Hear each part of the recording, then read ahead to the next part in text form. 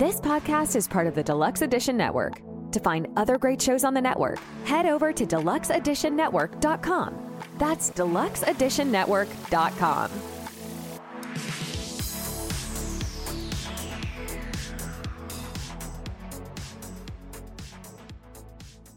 We're back. What's up, Meg? Heyo. How's it going? I don't know why I said that. I don't know. I liked it. I was like, heyo. You're pumped. Maybe you're jacked up on sugar. Maybe that's what's going on here. And you have not read this episode, right? I have not. And producer Zach was busy traveling in different states and doing stuff and things and had a little bit of a crazy, I guess, week. So I decided to write this one. But I'm super excited because I had a chat with my dude the other day, Ben from the Wicked and Grim podcast. And he says, hey, I have a topic. I have a little information for you. I feel like this would do fantastic for your podcast.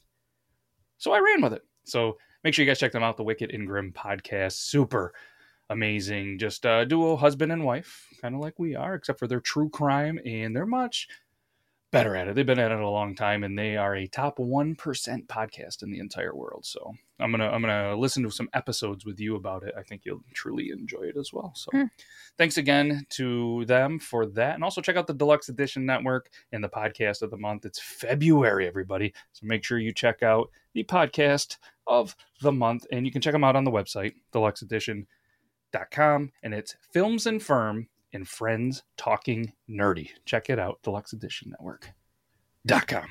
You know, it's kind of ironic, too, that he told us, but not like, I was going to say, what's cool about this? Because nothing is cool about this, but this incident happened February 7th of 2008, and this is February 5th, 2024. So it doesn't line up for like a 20th or 10th anniversary or anything like that, but it was pretty close to the day that this happened. So I thought it was a good time to release this episode. Yeah.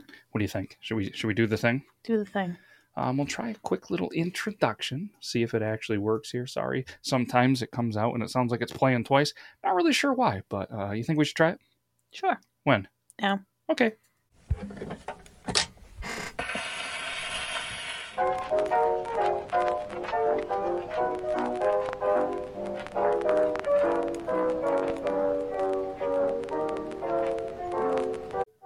Well, you got the end of it. Maybe you got the whole thing. But either way, let's talk about this fateful day. Routine, just normal work day that took a kind of horrifying turn when a dust explosion rocked the Imperial Sugar Refinery. The incident not only claimed 14 lives, but also left 36 others with severe injuries, 14 of whom had serious and life-threatening burns. Yikes. I mean, it's an absolutely devastating event that I don't know if you're familiar with, and I feel like a lot of people are not familiar with it. I didn't know that this even happened. I didn't either. And not that I'm one that follows the news very closely, but this was something that I just didn't hear about. And even though a lot of people weren't familiar with it, the kind of repercussions did echo throughout time. To kind of help understand and kind of familiarize everybody with this, I figured we should really dig into this a little bit. So I guess we should set the stage, right? Mm-hmm. The Imperial Sugar Refinery, it was a very significant part of Port Wentworth's history. Port Wentworth is a city that is in Chatham County, which is in Georgia, obviously in the United States. The 2020 population of this place was 10,878, which was more than double the population of 5,359 in the 2010 census, which is a little bit interesting that population's coming back in this place, right? Mm-hmm. And this is kind of close, if you're not overly familiar with Georgia like myself. It's a metropolitan area of Savannah, Georgia, which is more, more popular and well-known, I feel. Mm-hmm. So the Imperial Sugar Refinery was obviously one of, if not the major employer of Port Wentworth, provided jobs and obviously contributed to the local economy. I said it wrong, but either way, I'm going to say a lot of things wrong, so bear with me here. So with that being said, obviously, anytime a major employer in a place, it's a vital part of the community, processing sugar that found its way into countless households across the country. It was a 4-story building or kind of refinery that was situated right along the Savannah River in Port Wentworth. It was actually acquired by Imperial headquartered in Sugar Land, Texas. In 1997, from a local owner, it operated under the brand name. Originally known as the Dixie Crystal Refinery, the facility was the primary employer in Port Wentworth, a town and population at the time of 3,500 before this disaster unfolded. Now, is Dixie Crystal still the name? No, I feel like I know that name, though. It went to the Imperial Sugar Refinery. I can type in what we have real quick for Dixie Crystal Refinery and see where that is. Dixie Crystal. And it's not the Dixie Chicks. That's one of the first things that puts in there. But the Dixie Crystal Sugar Refinery was originally built in 1916 and 17, located in Savannah, Georgia. 97, the Imperial Sugar acquired the refinery, which was the second largest refinery in the U.S. at the time. So in 2022, the Imperial Sugar actually became a part of this whole thing. So there we go. Okay. I just feel like I've heard of Dixie Crystal Sugar. It sounds like that it still is around. It still is a thing. I mean, you can still go to DixieCrystals.com. Vintage, you can see some stuff on there. July 17th, 1917 is when it was originally there. All right. So Sorry, sidetracked. No, that's fine, because there was 1917 for Dixie Crystal, but then in 1916, the Port Wentworth Refinery came into existence through the collaborative efforts of 400 individuals relocated from Louisiana for this specific venture. It actually commenced operations the next year. Imperial later acquired the refinery alongside Savannah Foods, incorporating it into a national supply and distribution network. This network actually serves major entities like Piggly Wiggly, General Mills, and Walmart, and actually emerged as the second largest in the United States, kind of like we just mentioned.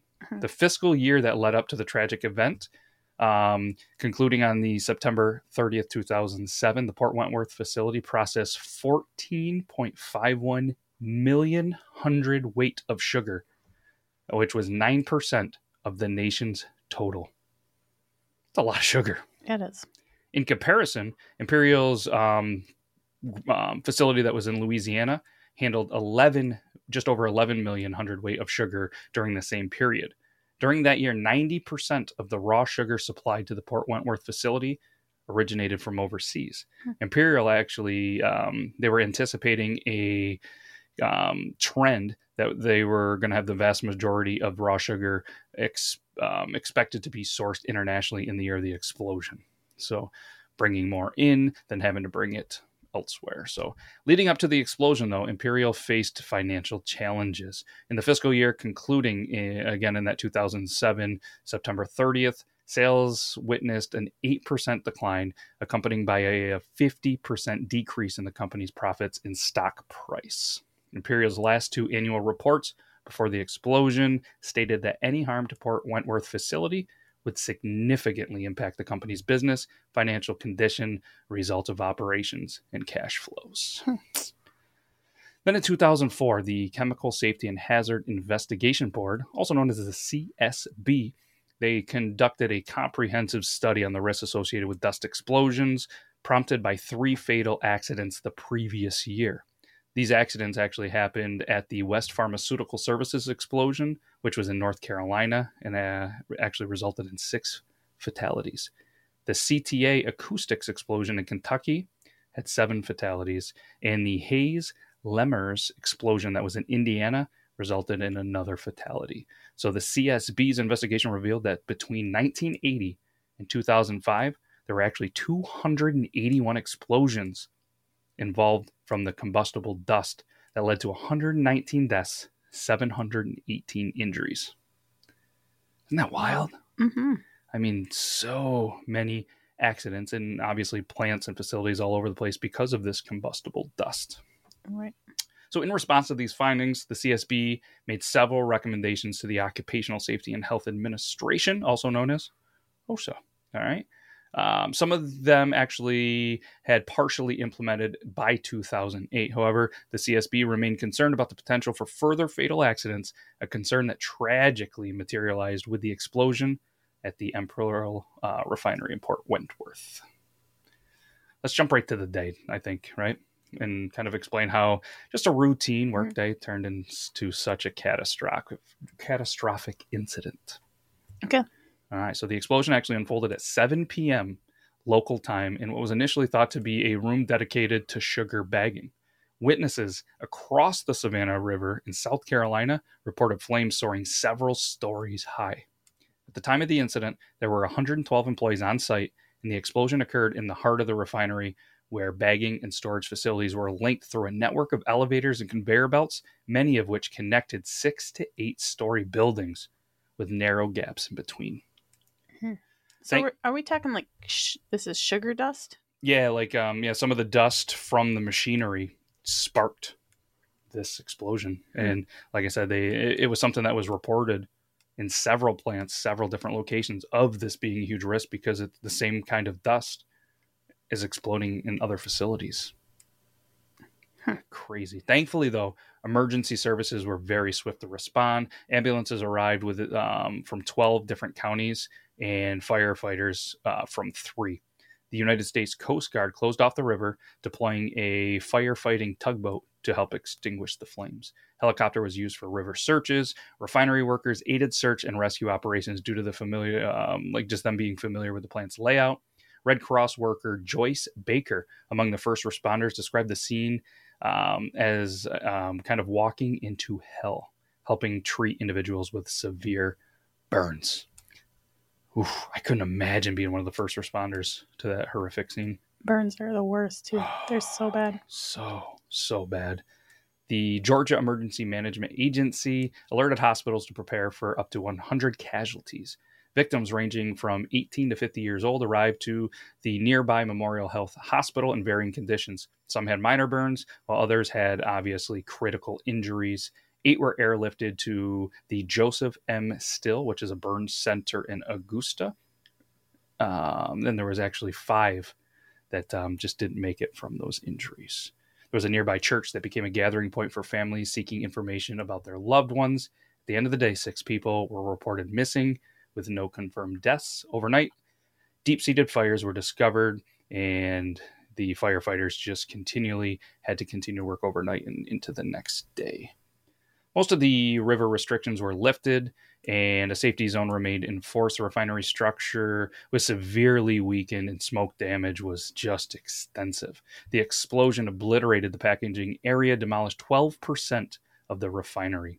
Debris removal began promptly, with engineers they're coming in to assist. Missing persons were tragically found dead, 3 of them in the tunnels beneath the facility, bringing the death toll to 13. Valentine's Day, 2008. The worst of the fire had been put out. The 100-square-foot storage silos remained still on fire, requiring specialized crews to address the smoldering molten sugar. At this point, 7 bodies have been recovered, with an 8th person succumbing to injuries in the hospital. The incident marked the first major shutdown of U.S. sugar refinery since Hurricane Katrina forced the closure of the American Sugar Refining Incorporation, the Domino sugar plant in Louisiana. I don't know what that town or city is. That's a tough one to say. Chalmette? I would say Chalmette. Let's go with Chalmette. Shout out Chalmette, Louisiana. So you're probably thinking, what did the investigation actually find? Well, the explosion's epicenter was swiftly identified as a structure using for storing refined sugar before packaging, along with the 2 or 3 adjacent 100-foot tall, 18-inch thick reinforced concrete storage silos, as depicted in images. The Imperial Sugar CEO, John Schefter, explained that the accumulated sugar dust likely functioned kind of like gunpowder, a revelation made more significant by his survival in the plant due to being shielded by a firewall. Emergency personnel had to employ heavy equipment to stabilize the partially collapsed structure before venturing in for search and rescue operations. It was within 24 hours that the explosive substance was confirmed to actually be sugar dust. Man, you got to think too. All the, the bagging and staging area and just all of that. And man, just one little dust particle set it off. And it took a week to put it out. Is that what I got from that? Yeah, pretty much. But before everything in the silos, they just couldn't. They had to bring in some special stuff, I guess, because of the way that the sugar had actually been burned and almost what they say it was like molten, probably like a I was gonna say, lava-ish. yeah, melts. Whew. Federal investigations by the OSHA and CSB were promptly initiated, involving witness interviews, document scrutiny, and an on-site examination of the plant. They both arrived within 2 and 48 hours, respectively. While state firefighters, police, and the ATF conducted brief investigations, they were swiftly kind of concluded after verifying no intentional ignition of the explosion and fire. During a press conference February 17, 2008, a CSB team member emphasized the persistent risk of dust explosions, underscoring a concern that had been highlighted in the 2004 report. Man, I hate when you see this and there's always like it was reported. And because they were financially struggling, they made things much worse. Mm-hmm. Due to the hazardous condition of the silos post-explosion, investigators were initially unable to enter. The silos had to be demolished before access could be granted 4 months after the tragic incident. At that point, investigators theorized that the explosion originated in a basement area beneath the silos, where sugar was conveyed up to the packaging building on conveyor belts. The actual construction materials and methods of the factory were considered contributing factors to the intensity of the blaze, with a wooden tongue and groove ceiling and the use of a chemical known as fat lighter, posing an elevated fire risk. OSHA interviews with Imperial employees unveiled inadequate training, with 40 workers stating they had never even received emergency exit training, and only 5 people even recalled having a fire drill. That's not good. Following the catastrophic events in Port Wentworth, Imperial took decisive action, seizing operations at its Louisiana refinery just 6 weeks after the disaster, driven by the apprehension of a potential replication of the tragic explosion. The Louisiana facility remained dormant for over a week, and in the aftermath, they faced just $36,000 fine from OSHA. Feel like that's a little bit low, right? I agree. Amidst the aftermath, though, 371 employees that were at the Georgia plant received continued compensation from Imperial, demonstrating a commitment to their well-being. Moreover, 275 workers were rehired to contribute to the extensive cleanup and the demolition of the sections of the refinery that just were done. Commencing on April 18, 2008, the restorative effort gained momentum by the Imperial's board, confirmed that the resolution intention to rebuild. The reconstruction plan aimed to reinstate sugar refining operations by the close of 2008. June 24th, 2008, it's a pivotal moment occurred as the sugar silos met their demise, and they were actually able to finally take them down with a wrecking ball. The strategic demolition paved the way for construction of the new packaging facility and sugar silos, anticipated to be completed by the summer of 2009. The demolition also revealed a significant recovery effort, reclaiming 2.8 million pounds of fire-hardened sugar from one silo and an additional 500,000 pounds from the second. Imperial aimed to repurpose the salvaged product, which I didn't realize could actually be used for ethanol production, aligning with their commitment to sustainable practices. So, I mean, that's pretty good. 3.3 million pounds was able to be reused. I was wondering if the sugar hardened into a hard candy. Oh. You know what I mean? Which is kind of what it's saying. Yeah. Probably not an edible hard candy, though. No, but you know how you boil it to a certain point and it becomes a hard candy when it cools? True. That's what I was interesting. Picturing in my brain, and it says it was hardened sugar. Fire hardened.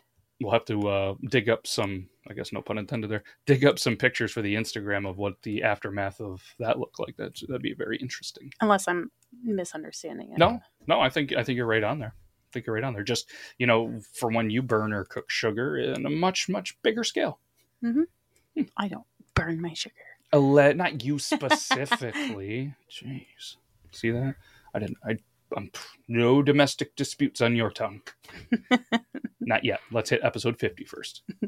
The financial toll of the disaster ended up being $15.5 million loss in the first quarter of 2008, mainly because of the explosion that did occur. Meanwhile, the local community of Port Wentworth, they struggled with the economic downturn. Many businesses were actually faced to potentially close in the wake of the tragic event. Just, you take 325 or 275 employees, Mm-hmm. and they're all families, leave from a town that only had 5,000 people to begin with.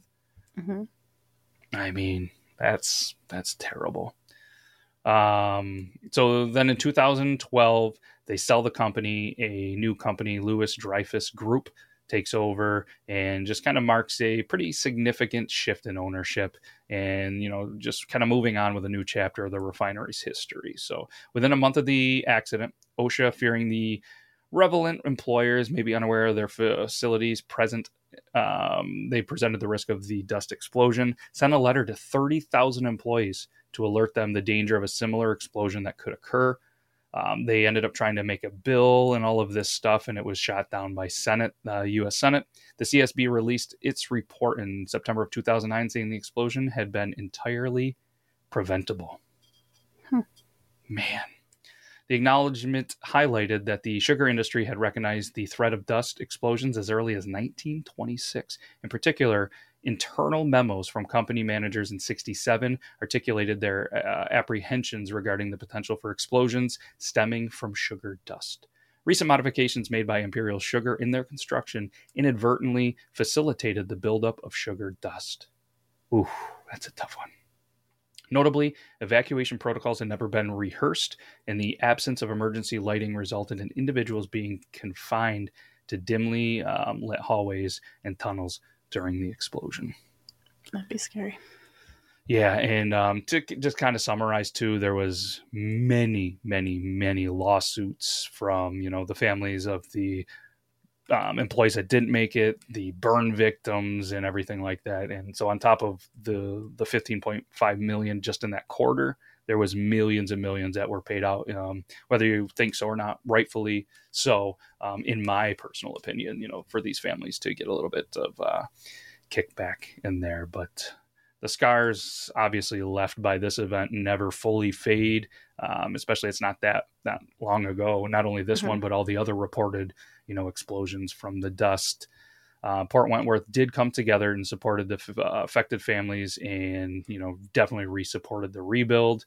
And it's just, they continue to kind of reinforce the importance of, industrial work safety. And it's just unfortunate. I mean, if you type in Port Wentworth to see maybe what else is going on, what you can do there, everything for Port Wentworth, even on the Wikipedia, is about this explosion. So, as we wrap up today's episode, it's crucial to remember the lives lost and the lessons learned from the Imperial Sugar Refinery explosion.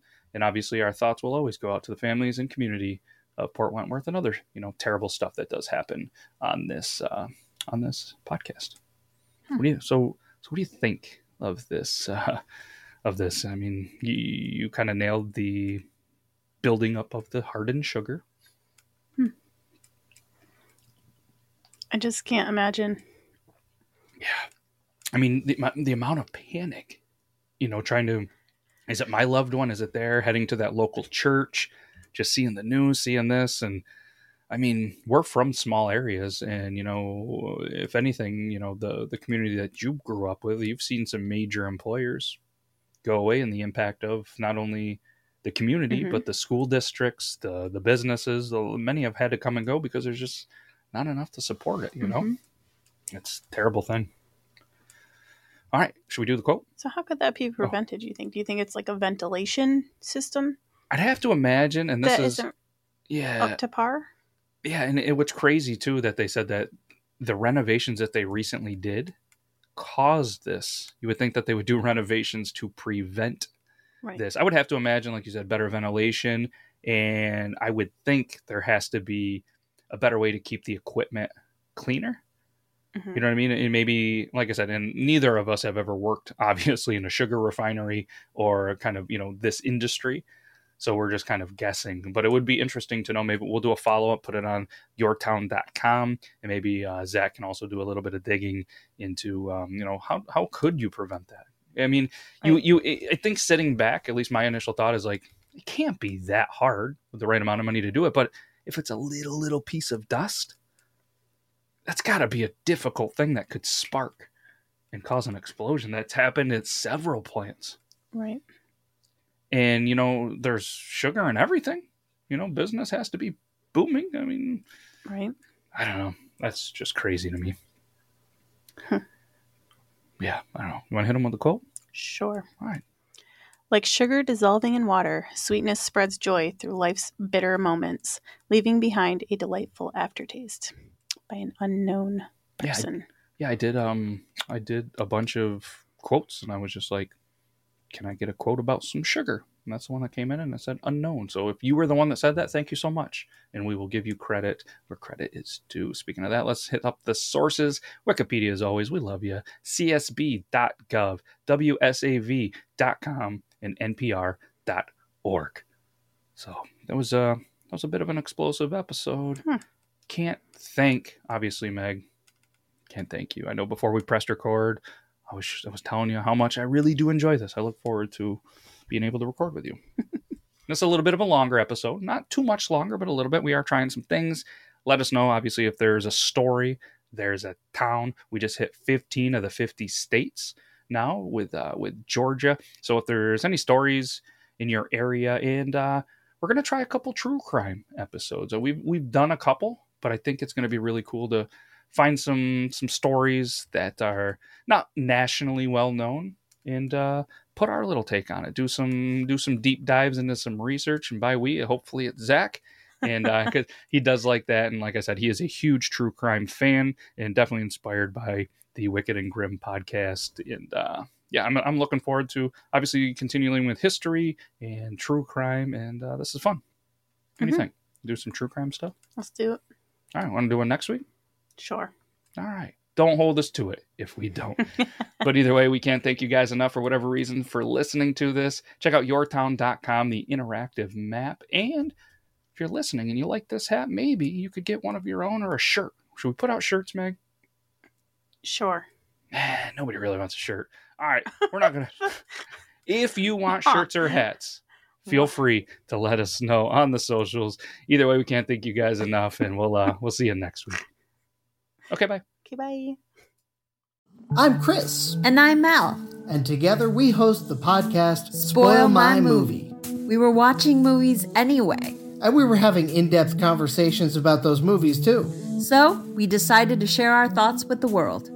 You can expect me to gripe about inaccurate details like supposedly cold weather, but you can't see anyone's breath. And you can expect me to be totally adorable, but also psychologically deep. And by the end of each episode, we'll provide our respective ratings. Using a rating scale custom tailored to the movie in question. Check us out wherever you get your podcasts. We're everywhere. We're actually behind you right now.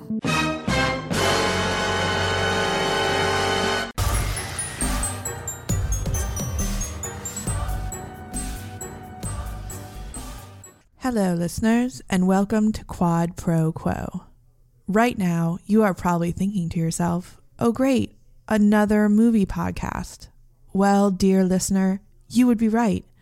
But throw in a couple of marriages, decades-long friendships, and a shared property line, and you have just another movie podcast with a shitload of drama. Inspired by the iconic quid pro quo scene in Silence of the Lambs, each week one of us will pick a movie. It could be a childhood favorite, a classic film noir, an Academy Award winner, or a complete dumpster fire that brings joy to that person's heart. The selector's objective?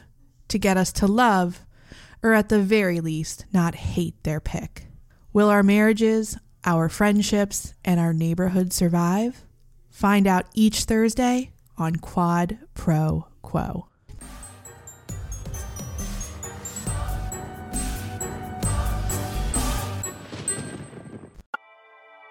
Hi, I'm Dawn Brody, a comedian with a history degree and the host of the podcast HILF, History I'd Like to Fuck. Each episode, I am joined by a new guest who has brought me a subject from history that they want to know more about. Then I hit the books, I dig deep in the annals, and stimulate. We've covered Frankenstein, Houdini, Joan of Arc, Pompeii, the Salem witch trials, right? Ugh. Join us and find out for yourself that history is a party and everybody's coming.